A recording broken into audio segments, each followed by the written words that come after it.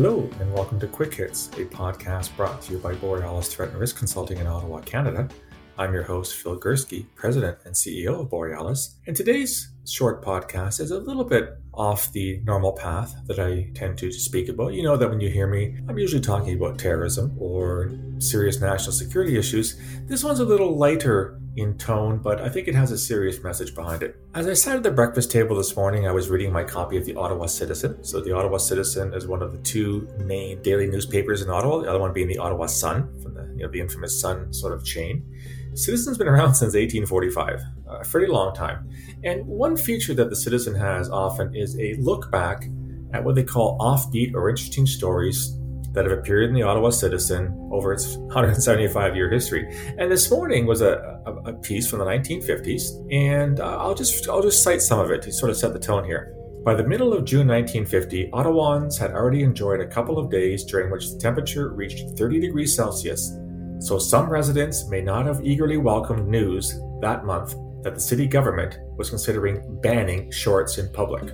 It seems that a couple of people were basically registering complaints about seeing people wearing shorts in town, and it seemed that the so-called spark plug behind the drive was an unnamed, I'm quoting here, an unnamed 40-year-old West End housewife and mother of four who felt something needed to be done about shorts-wearing pedestrians and bicyclists.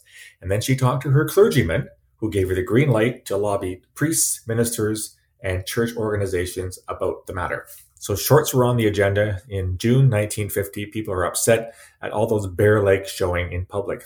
So why am I talking about this today on a podcast normally devoted to terrorism? To me, the minister's response to the housewife's concern about seeing bare skin in an Ottawa summer speaks to me of religious extremism. Now, in 1950, this would not have been seen as extremist. Of course, this was a much more conservative era. I look back to what was happening in Canada then. The Catholic Church was still very strong, especially in Francophone parts of the country. The Anglican Church was very strong in Anglophone Canada. And so I think people recognized that church officials had a much greater say in public matters. They had a much greater say on social mores, on how people dressed and what they said and the language they used. Fast forward to 2020, so 7 years later, and this would, if someone tried this today, this would be very much an extremist position. I can't see any religious leader coming out and saying we shouldn't have shorts, we shouldn't have short sleeve shirts, women shouldn't have their hair uncovered in public, men should wear hats, and get away with that. At least not in Canada. Maybe get away with that in Afghanistan or other parts of the conservative world. You sure don't get away with it in Canada. So why am I bringing this up? Well, I think a lot about terrorism. I think a lot about violent extremism. And it seems to me that a lot of extremism is not violent in nature. It's simply intolerant, or it's hateful, or it's rejectionist, or it's uber conservative. And I continue to see, when I read the news on a daily basis, religious figures, either priests, rabbis, imams, or whatever, or very religious people, so adherents to a certain faith, will often come out with statements, demands, in which they're trying to mold or shape or force public decorum, public behavior in a certain direction that meets their very narrow definition of being acceptable.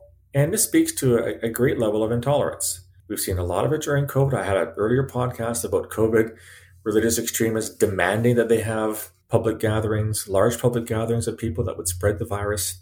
And I think that religious extremism, and I wrote a whole book on it, When Religion Kills, back in 2019, just last year, looking at violent extremism across a number of religious movements, not just the Islam we normally associate it with, but Christianity and Buddhism and Hinduism and Sikhism and Judaism.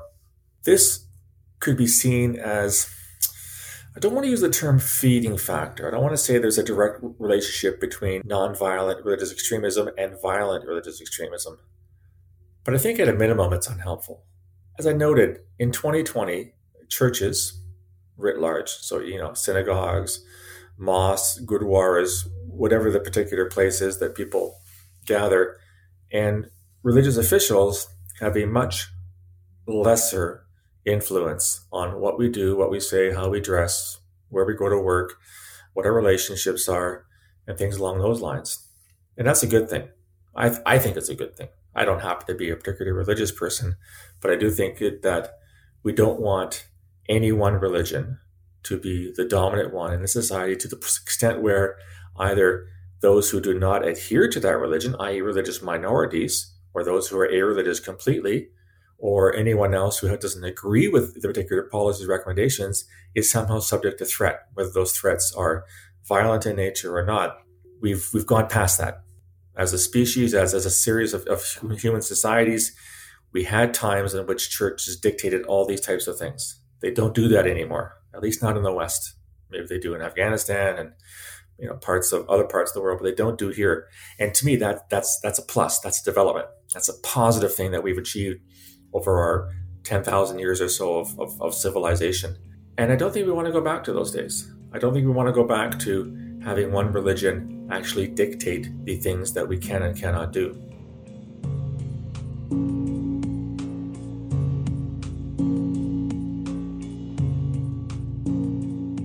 It is also true that even though there is no one-to-one relationship between nonviolent religious extremism and religious-based terrorism, there is a relationship. You look at groups like Islamic State. I'll just use one example of Islamic State. They try to impose their narrow, hateful, intolerant, non-normative, non-mainstream interpretation of Islam on everybody. Look at the so-called society, the so-called caliphate that they created.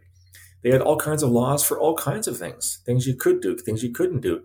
And they would impose the harshest punishment possible on those who contravened those rules. People were beheaded. Women were stoned to death for allegedly having affairs, whether or not that was true or not. A woman's voice counting for virtually nothing under Islamic State. Yes, that's an extreme example of what happens when you have religious figures running a society. And thankfully, those examples are few and far between. And I don't like slippery slope arguments. I'm not trying to suggest that because you have a priest or a rabbi speaking publicly about a certain issue, that is going to inexorably lead to the imposition of those rules on society. I think we're past that in most of Canadian society. I'm not a big fan of, Margaret Atwood's Handmaid's Tale, where this, in some kind of apocalyptic future, a very fundamentalist Christian society develops and women have no rights. They're basically slaves to the men that own them.